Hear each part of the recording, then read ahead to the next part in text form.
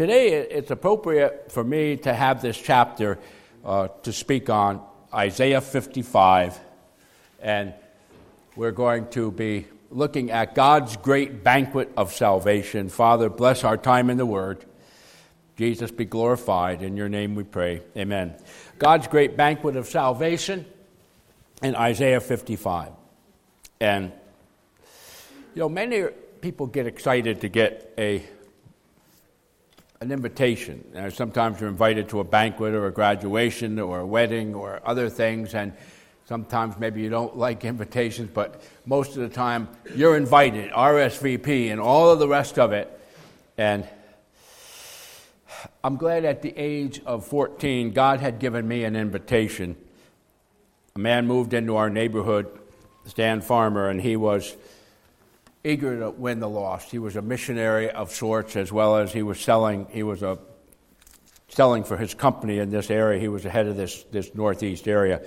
And when he came and asked me to go to church one night at the age of 14, he was going to an evening service. I quickly said yes. The things that were going on at my house and my parents and so forth were not very healthy for me to be around. And so I said yes. And he, that night, poured out the salvation invitation.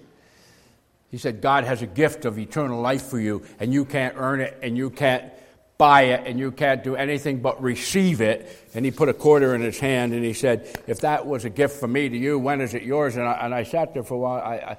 I said, well, I don't know, it's mine. No, he said, it's not, it's in my hand. I said, when I reach out and I receive and I take in, that's what he said, you got to take it. And I was so thankful that night when I got on the floor in his kitchen at the age of 14, I said to Jesus, I'm sorry for my sins.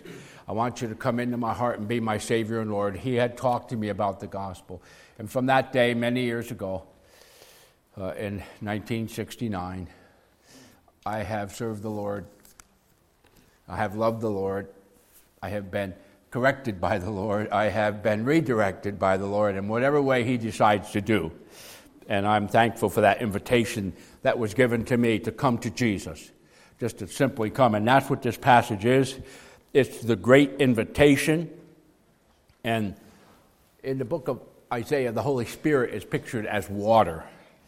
I will pour water on this thirsty land. I will pour my Spirit upon your offspring. They shall spring up, and they will say, I am the Lord's. And when you give your heart and life to Jesus Christ, the Holy Spirit of God comes to dwell in you, Christ in you, the hope of glory, and you will never be the same. Now, maybe there's somebody in this room that says, I want to receive that invitation. But the great invitation, I'm not sure if he's coming up. First point out of 3, the great invitation. Come, everyone who thirsts, come to the waters. He who has no money, come buy and eat. Come buy wine and milk without money and without price. Why do you spend your money for that which is not bread, your labor for that which does not satisfy? Listen diligently to me and eat what is good. Delight yourselves in the rich food. Invitation goes out. Come, everyone who drinks. Now, some have thought that this was it's just for the water, and it was that they had vendors that sold water back in the days. Well, we're kind of like that too. We buy water. When I was growing up, we had this well that never stopped. It was out in the hollow, Creeman's Hollow.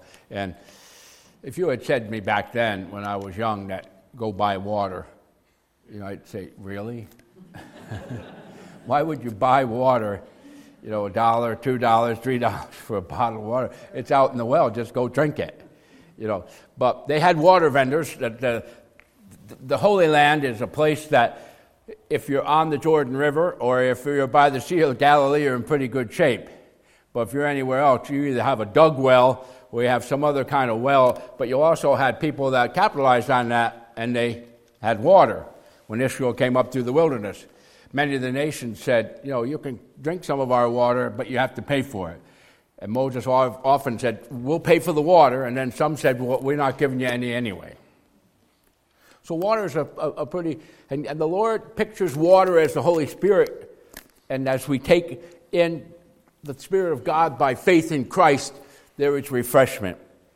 And God's call to salvation is totally free. He said that there's about 7 or 8 times just in this passage he says, come, the invitation is out. But you have to realize something. Pastor Lou preached a few weeks ago on Isaiah 53. The fact that our precious Savior was crushed for our iniquity. He was pierced for our transgressions. And the chastisement that brought us peace was laid on him. And the iniquity of us all, like a lamb led to the slaughter. And Christ paid the price of your salvation and mine. If we're going to be in heaven and our sins against the great God of this universe are taken care of and washed clean, expunged as it was from his record, we need a Savior. And that's what Jesus did. Isaiah 53. I had a chance to share that with my Jewish neighbor this week. He loves me and I love him. He owns the building next to us. And I sat there and we talked about Isaiah 53 from his Jewish Bible. He wasn't against it. And I told him a bit about what it means to have a Savior who has come through his line, the Jewish line. And that he gives salvation free. And Isaiah shows the great lengths, the depths he went to pay for that salvation. But when we pass over 54 and now we're into 55, God says that wonderful salvation that my Son has paid for you is now free to you. It's over and over again in this passage. It's a great invitation. Salvation is free. Any time you hear of any religion today, it's always about what you do and what you have to do to get in good grace. And so we have salvation by works, salvation by works, salvation by works. Everybody's trying to do good, be good, and whatever. And we realize, as we sit here and you know Jesus Christ, you know that's totally inadequate, totally wrong, and that you need Christ. And salvation is free, purchased by the blood of the Lamb. For by grace you have been saved through faith, and that's not of your own, Paul said. It's not a result of works, so that no one may boast. That lesson was driven home to me at the age of 14, and I realized I just had to receive Christ. And I did. Totally free. He says it's without cost. And praise the Lord for that. He says, come and buy. Come to the waters. If you don't have money, come buy and eat. Buy wine and drink without money and without price. Why are you spending all of yourself trying to buy something that is free? And so praise the Lord for that. There are some prerequisites. The first one is you have to be thirsty. I've talked to many a person that has absolutely no thirst capacity for Jesus Christ. They're not interested in him. In fact, they're somewhat antagonistic. They aren't interested. There's no thirst for him. Tough to deal with that type of a person because you're praying that God will make them thirsty for him. Wow. Be thirsty. There's an old gospel song. I'm not going to sing it. Lou knows that I sometimes sing songs, but I won't sing this one. Like the woman at the well, I was seeking for things I could not satisfy. Remember, she had been married 5 times and now was living with a man. And then I heard my Savior speaking, draw from my well that never shall run dry. Fill my cup, Lord. I lift it up, Lord. Come and quench the thirsting of my soul. Bread of heaven, feed me till I want no more. Fill my cup, fill it up and make me whole. And that's just what Jesus did for her. She realized that all the stuff they were cramming in, and our culture has more stuff to cram in at you, to try to take that thirsting of your soul, and you need something that's deep and powerful and eternal, and try to substitute in there things that can never, ever bring eternal satisfaction to your soul. And I watch that over and over again. So people that come to us are so depleted, have tried to chase everything there is and still have nothing. And maybe that's you today. The prerequisites, you have to be thirsty. I remember coming down Mount Eisenhower for you mountain hikers, up in the presidential range of New Hampshire. And forgot to take much water. It was a grueling hike, and I fell down. Once I fell down and tumbled for about 30 yards down a hill, and my wife said, "Are you okay?" Well, and I said, "Well, fall down Freddy, it's hard to fall down Freddy." But I got up and said, "No, I'm fine, but I am as thirsty as I've ever been." It's one of the thirstiest times in my life I've ever been. When we got down to the bottom of that there was a spring-fed creek, I jumped in. And not only cooled off, but I just started taking in water. I was so thirsty, I thought I was going to die. But isn't it great if you get thirsty in your soul, and the only one that you know that can fill that thirst is Jesus Christ and the Holy Spirit of God in Christ, and He comes to dwell in your heart. The first prerequisite is be thirsty. The second one is be broke. Two very simple things. I'm thirsty and I am broke. Now you can put the word en on the end. I am broken. And it kind of comes down to the same thing. I'm broken. I'm broke. First of all, I don't have anything to satisfy the just requirements of a God who says that holiness and perfection is the only way to heaven, but Jesus does that. He can cleanse you. He can give you power. And in this passage, He can give you salvation. But you have to be broken. You can't come and say, "Lord, I think I can handle this. I've got some of this. I'll pay for my own salvation." Can't. It's eternal price, the price that Jesus paid. But yet, over and over, the religions of the world and everybody else, they disregard that and they keep trying to do it on their own and have a salvation by works. And if somebody talks to you that way and you hear that, just be very, very weary, because they're coming from the dark kingdom. God has already given us. Be thirsty and be broken. And I've seen some of the most broken people on earth sometimes. There's only one place they have to turn, and that's to Jesus Christ. They are so broken in every way in their soul, and they are so thirsty for Him. And they're so thirsty to get away from what they've been and who they are and what their sins have led them to be. They need Jesus. And this call, by the way, even though Israel is the instrument, we have a Jewish Savior, we have a Jewish prophet speaking to us, it's a universal call.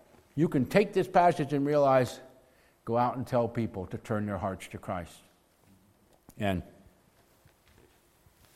there are other mentions of salvation in this fountain.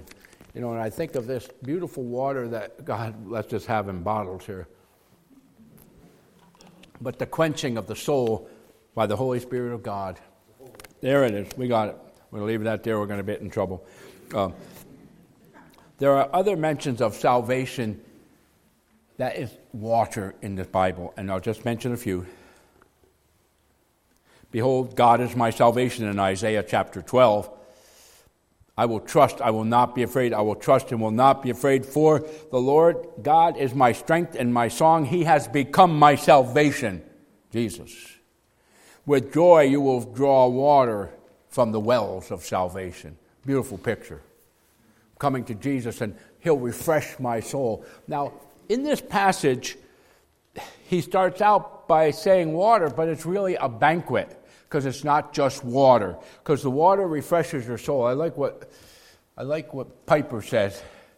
He says, when I think of this passage, he says, I think of my backyard. Really? Yes. I think of my backyard because the grass is often brown, and you don't have time to be out there messing with it too much. Some people's grass, like my guy next door, is every blade has passed an inspection, and it is totally green. But mine has all these brown spots. If it rains a lot, sometimes that takes care of it, but the brown spots. He said, can you imagine if you just go out there and water it and sprinkle it and all that, and all of a sudden this brown becomes lush green? He said that's a picture of salvation when Christ comes to your soul and it's brown inside. It's crying for refreshment from the living water. And he said, praise the Lord for that, because that's what it's about. But God also offers in this banquet not just water, per se, but he says, come and buy milk, too. Come and get the milk. You don't have to have any money. Milk is a nutritious thing. Water is for a parched soul. And when your soul is parched, you need Christ. You can try and do other things, but you need Jesus, if that's you today. Parched and dry and brown. And secondarily, milk is for nourishment. God says, it's not just the water. I'm going to give you nourishment for a famished soul. Famished because you've crammed everything out of it in this life that we would call nutritious or food or so forth. And God says, drink the milk that I give you. And it will be in your soul, it will be what takes care of the famish. But then he also says, wine is there. And wine in that day was that which helped to lift the disheartened, sad soul. See, God is, He says, I'm going to give you abundant life, Christ said. The abundant life. Salvation will be powerful. I am going to feed your soul, bread of heaven. Feed me till I want no more. And then he says, I'm also going to bring exhilaration into your life. I'm going to bring gladness instead of sadness. He does that, Jesus, doesn't he? Oh, Lord, thank you. So this banquet's full. In John 7:37, one of my favorite verses in the New Testament, Jesus Christ is standing there at the Feast of Tabernacles, where once a day the high priest goes over to Bethesda's pool, and he gets water and a gold pitcher, and they all follow him back, and he pours it on the altar, representing the fact that God gave Israel water in the desert on 2 major occasions. Wow. And then on the 7th day of the feast, they do it 7 times. And on the 7th day of the feast, guess who stands up? He says, excuse me, anyone thirsty here? Wow. If anyone thirsts, let him come to me and drink. Whoever believes in me, as the scripture says, out of his heart will flow rivers of living water. Saying, Jesus, I know what that's about, because I came to you, I was 14, I never wanted to go back, I don't want to go back. You've satisfied the longing of my soul. I've received you. Well, I'll tell you, there were probably some people there that says, I am thirsty. And there were some Pharisees that said, okay, now we know we have to kill him. He would provide salvation. Revelation, just one more section. Jesus, in his wonderful passage to John, to the thirsty I will give the spring of the water of life without payment. I will be his God, and he will be my son. Let the one who is thirsty come, and let the one who desires take the water of life without price. That is Revelation. You can see this theme is throughout the Scripture, that the Holy Spirit, pictured as water, wants to come and quench the longing of your soul. Jesus told the woman at the well, whoever drinks of the water I give him will never be thirsty again. The water I will give him will be in him a well of water, welling up to eternal life. Well, God's call to salvation is by grace, and in verses 3 through 5, God's call to covenant relationship with Christ.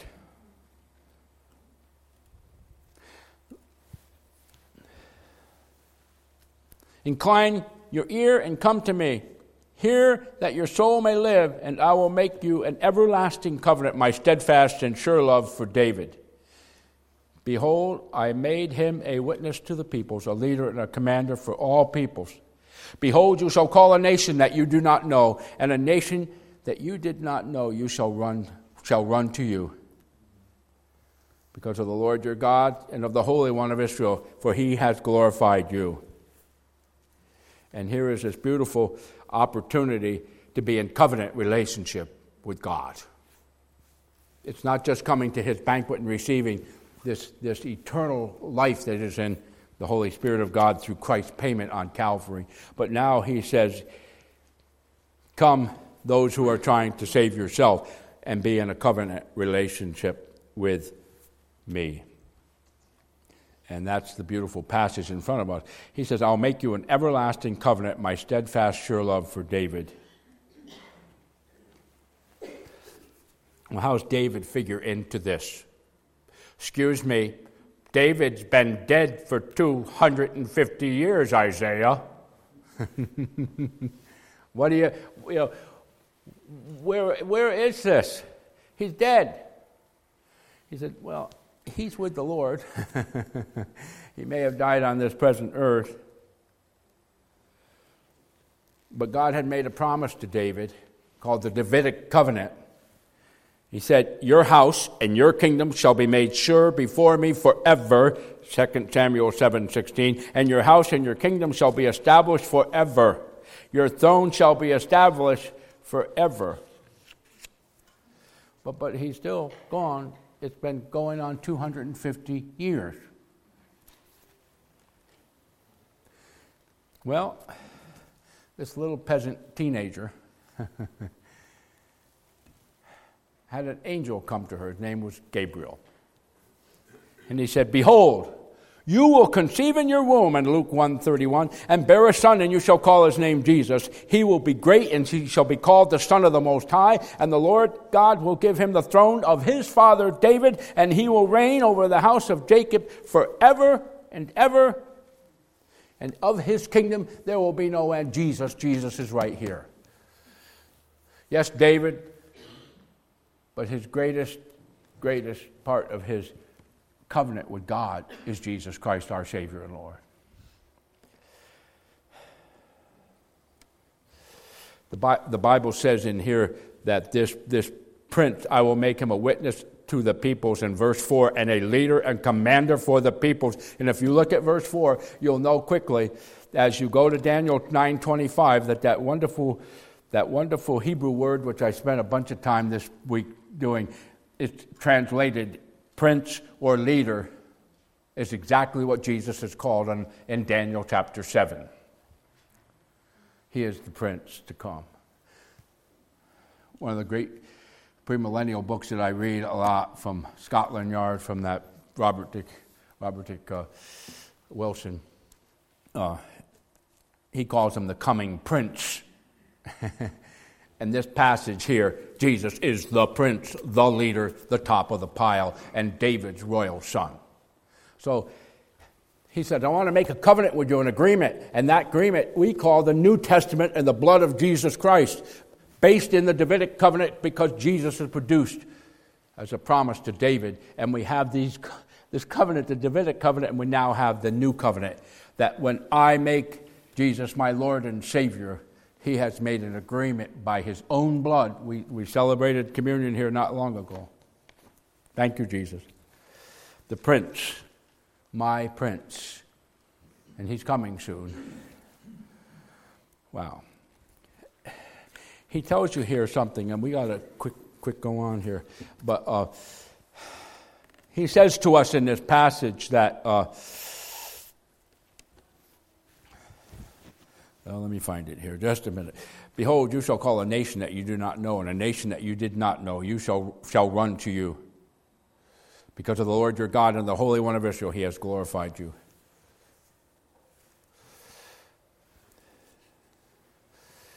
Jesus is going to call the nations to himself.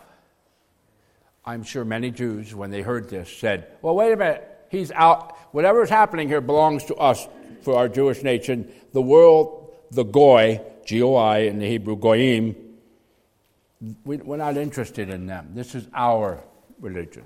The Bible here in this passage said, no.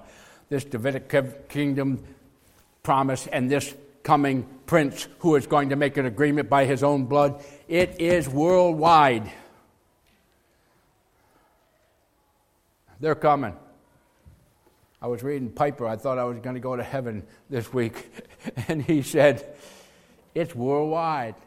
He said, no time in the history of our country, in the history of the world, electronically and every other way, has the world known so much about Jesus Christ. And that nations, even though we hear bad things, that people are coming to him from all over the globe. He said, I think Jesus is coming. Now, he's not one of those guys that just says that. He just says this is automatic. But he said, the world will know of Jesus. And that's what we do. That's why we're here. This is why King's Chapel is here. To take that wonderful gospel of refreshment in the Holy Spirit and paid for by the blood of Jesus Christ will spread around here. And people will come and say, yes, I found him whom my soul has longed for forever. I have spent so much time. I have people at the rescue mission who will sob and say, wow, I've been looking for him for so long. And I tried to cram everything I could at it, wealth and anything else, any of the other life pursuits, and it did not satisfy. And I found the one who has satisfied my soul. That's Jesus. So he says, the nations, this is not just for the Israelites, this is for you. Then this new covenant relationship with the new covenant, coupled with the Davidic covenant, it's going to turn this world upside down. And that's what we come here to do as King Chapel people. In your neighborhood, among your relatives, among the people you work with, among those who you meet casually. You have that opportunity. Well, secondarily, the great impact.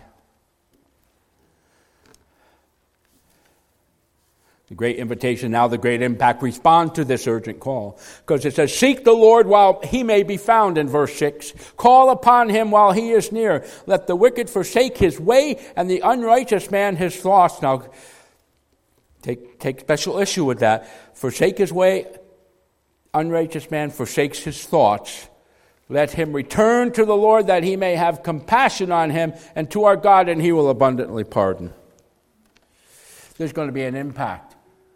And I'm going to tell you this. If there is solid relationship with Jesus Christ, if there is real relationship, we're not perfect. Christ is building into us over more and more and more a transformed life. We're not what we were. We're not totally what we're going to be, but we're not what we were, and there is an impact.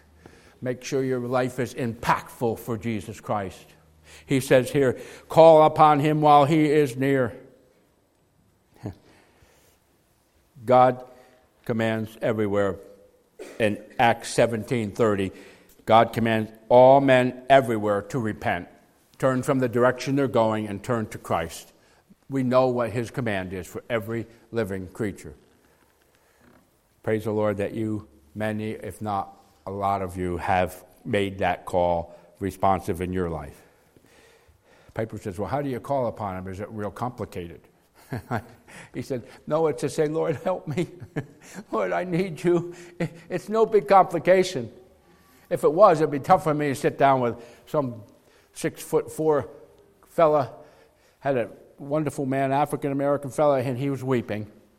He said, Pastor, if you knew the nasty, perverted, stupid things I've been doing with my life, and I'm tired of it. And he was weeping, and I was weeping with him. Can God forgive me? I said, you need to just call upon him, and he did. I said, just tell him you need him. It's your turn and you're broken. You don't bring anything in your hand other than your faith. I'm broken. I have faith. And here he says, seek the Lord while he may be found. Call on him. That's an invitation again. That's part of this invitation of this passage. It's impactful. He will abundantly pardon. Not miserly, not, I don't know if I have that much. Abundant pardon. Don't you like to go to people who are abundant with you and generous with you and love you, and you don't have to act like somebody who has to beg them because they're not really wanting to do it, but he is abundantly pardoning. Oh, Lord. Everywhere, repent. He says two things that we don't have a lot of time to talk about, but you can go back and read. He says, not only that they should, excuse me 1 second here. I am trying to make sure that I can get my notes straggled up in here. Just a minute. Well, it's okay. There it is. Oh, sorry about that. respond to the Lord with his urgent call, but also realize that his thoughts and ways are definitely above ours. My thoughts are not your thoughts, neither are your ways my ways, declares the Lord. For as the heavens are higher than the earth, so my ways are higher than your ways, and my thoughts than your thoughts. Now, if you noticed as we were back there, when he said, seek the Lord while he may be found, he said, call upon him while he's, let the wicked man forsake his way, and the unrighteous man his thoughts. This key's right on that. Because sometimes I've seen people not come to Christ because they're living in their sin and they want to second guess what God is telling them. Well, I don't know. Yeah, I understand that, but I've got some thoughts about my life, and I've got some ways that I've been doing stuff, and maybe I can compromise with God, and I'll continue doing a lot of my stuff, and I'll just come because I'm a know-it-all. You can see how wonderful my life has become, and I'm going to kind of modify. I'm thinking, really. And the Lord comes right out. He says, you're from the earth and I'm from heaven, first of all. My ways are higher than your ways, and my thoughts than your thoughts. I'm thinking, Lord, you got that one right. That's why we have the Holy Scriptures. That's why week after week after week we're seeking what he knows and what he thinks and what his direction is for our life. And we take the Word of God and we say, let's live it.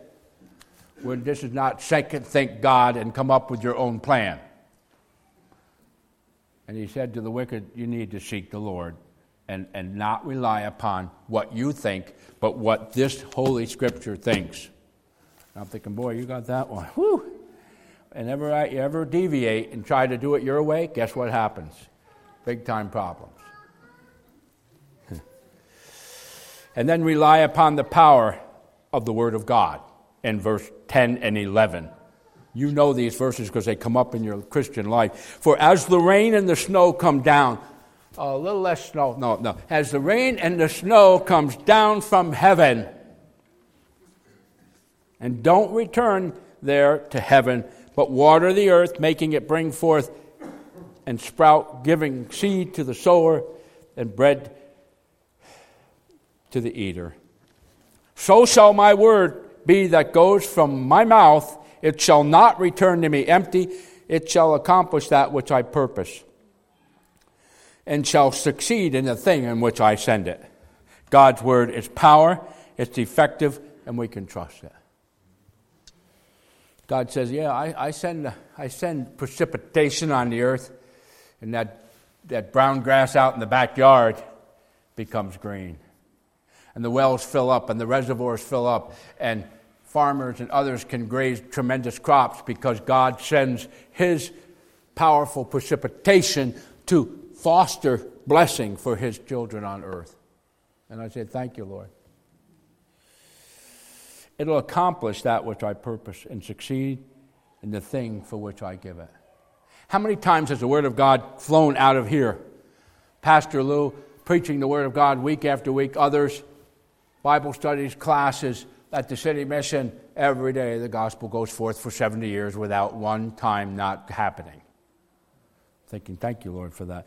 Because God already promised that he sends his word out like the precipitation on a mission.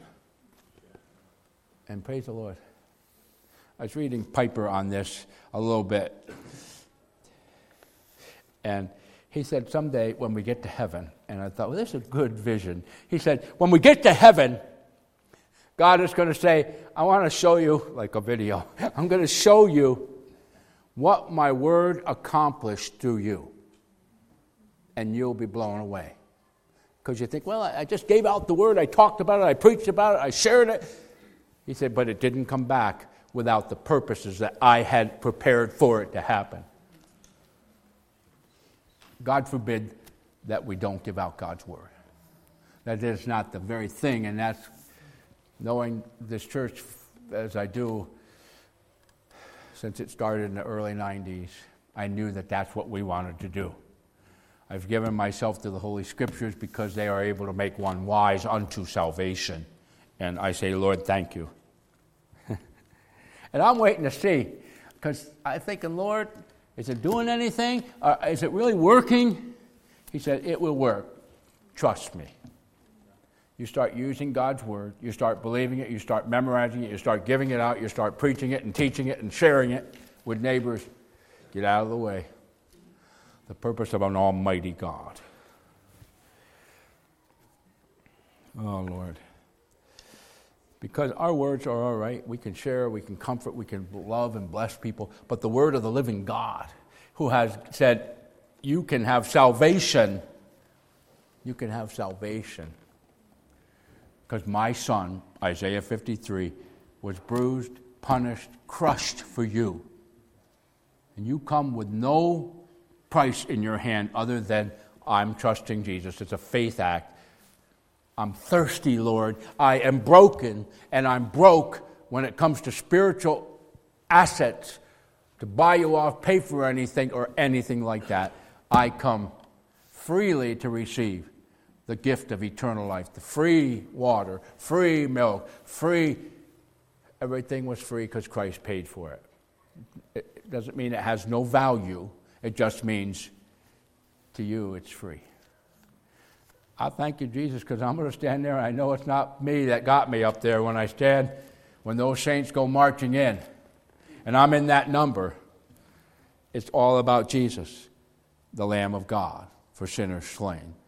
And if you're here today, we have one more point. We'll get through to that, a smaller, just 2 verses. But the fact of the matter, if you're here today and you say, man, I've been cramming everything I can at this soul to satisfy it, and I'm still not satisfied. It's still, I just know that I'm empty. I am not full of the power and love of God in Christ. And I want to do that today. And before we leave, we're just going to tell you as we close in prayer shortly, is to say, Lord, I'm thirsty. I'm broken. I need you, Jesus. Save me.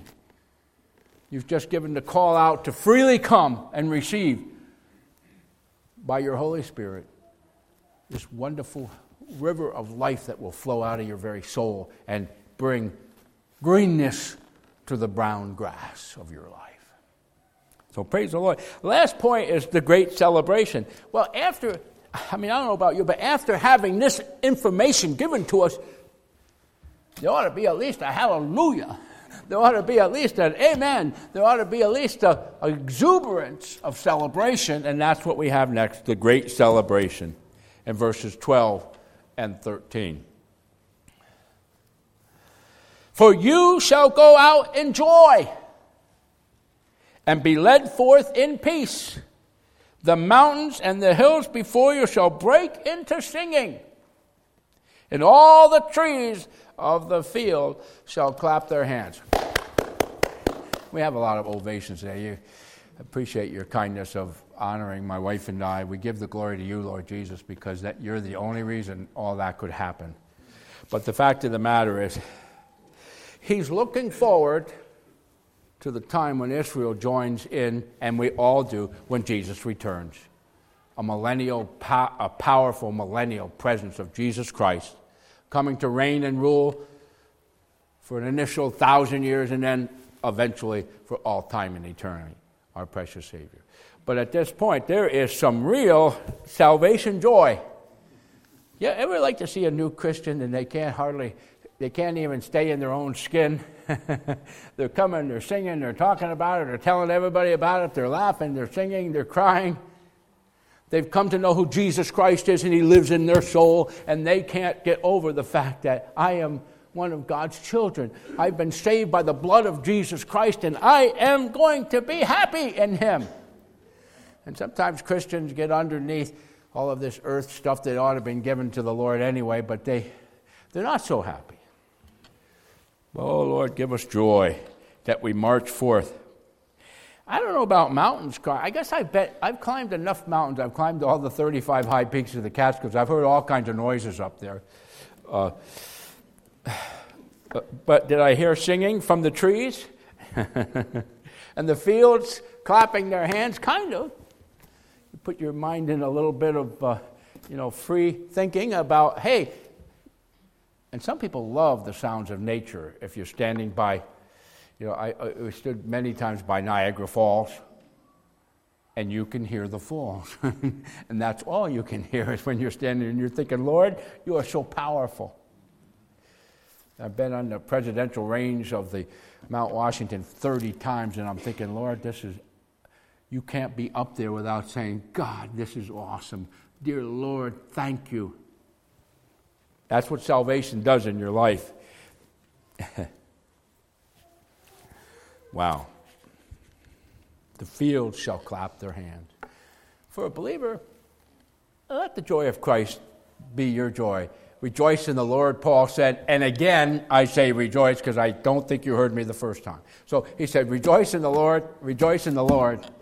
And this is great salvation. This is millennial truth. But it goes, there's an analogy for us to follow right now, but I'm waiting for that wonderful kingdom of my Savior and Lord Jesus Christ. I'm waiting for his coming. Not only, though, will we go in a victory parade, because we have been set free and we are victors in Christ, but there'll also be a reverse of the curse. What curse?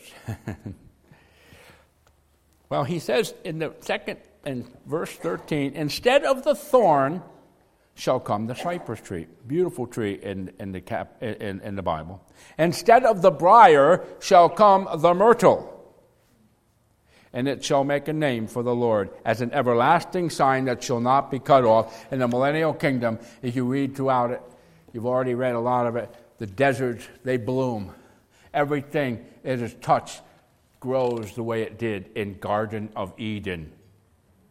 Because in the Garden of Eden, God said, I'm going to put a curse on the earth. The sweat of your brow, you'll try to bring forth stuff. That wasn't the way it was planned. There's a lot of stuff in our earth that is destructive, whether it's disease or whether it's death or whether it's whatever it is. That wasn't God's perfect plan for us. We fell into sin through Adam and Eve and their decisions. And we sin ourselves. We are born in sin. We sin. And the Bible tells us here that the curse in this wonderful kingdom coming is reversed in every way you can think of. That's what you call paradise. And I'm waiting for the reverse of the curse. Ought to be a pin on there saying, Jesus is coming to reverse the curse. He's reversed it in my life because the curse of sin and all the havoc it's caused in me, Jesus has done the liberation that I needed. And so in this passage, he says they're going to reverse this curse. And we are going to be with the Lord. It's an everlasting sign. It will make a name for the Lord, and everybody will say, it's him, it's him, it's him, it's him, it's him, it's not us, it's him. And he's joined us in and said, it's free for you. Oh my. God's transformed people, in conclusion, in this world will be a story of salvation, redemption, restoration, and we will bring God's kingdom with Jesus to this earth, and the invitation to partake of the feast of salvation is here. And let's bring it out. If you're in this room and you've never partaken and said, Jesus, I'm listening, I'm seeking, I'm thirsty, I'm broken, I come to you, fill me with the waters of salvation and the nourishment. The invitation to partake is here in Christ's victory over sin. Isaiah 53. You couldn't have Isaiah 55 without Isaiah 53, the one who died for us. I close with 2 Corinthians 5. Therefore, we, King's Chapel, we are ambassadors for Christ. God is making his appeal through us. We implore you on behalf of Christ, be reconciled. Yes, be reconciled to God. For our sake he made him to be sin who knew no sin, so that in him we might become the righteousness of God. Oh, salvation's water. The Holy Spirit of God waiting for you. Let's pray together. Father, we thank you. There may be somebody in this room, we don't know everybody, that says, I turn from my sin. I have tried to cram everything in there that I could to satisfy the longing of my soul, and it didn't do it. I return My soul comes to thee. Lord Jesus, save me and be my Lord and Savior. Put the waters of the Holy Spirit's power and love and the presence of Christ in my soul, that Christ will be in me, the hope of glory. And right now, I just simply say, I'm done. I'm broken. Nothing can satisfy me but you, Lord Jesus. And I ask you to come into my heart and life and save me. And Lord, for us, we are ambassadors. There's so many people that need to hear the call of grace. The call of grace that says, Jesus, you died for me. I have nothing to add but my faith. I'm just bringing my faith. Save me. Jesus, send us forth. Many out there that need these refreshing waters, free, the gift of God. In Christ's name we pray, amen.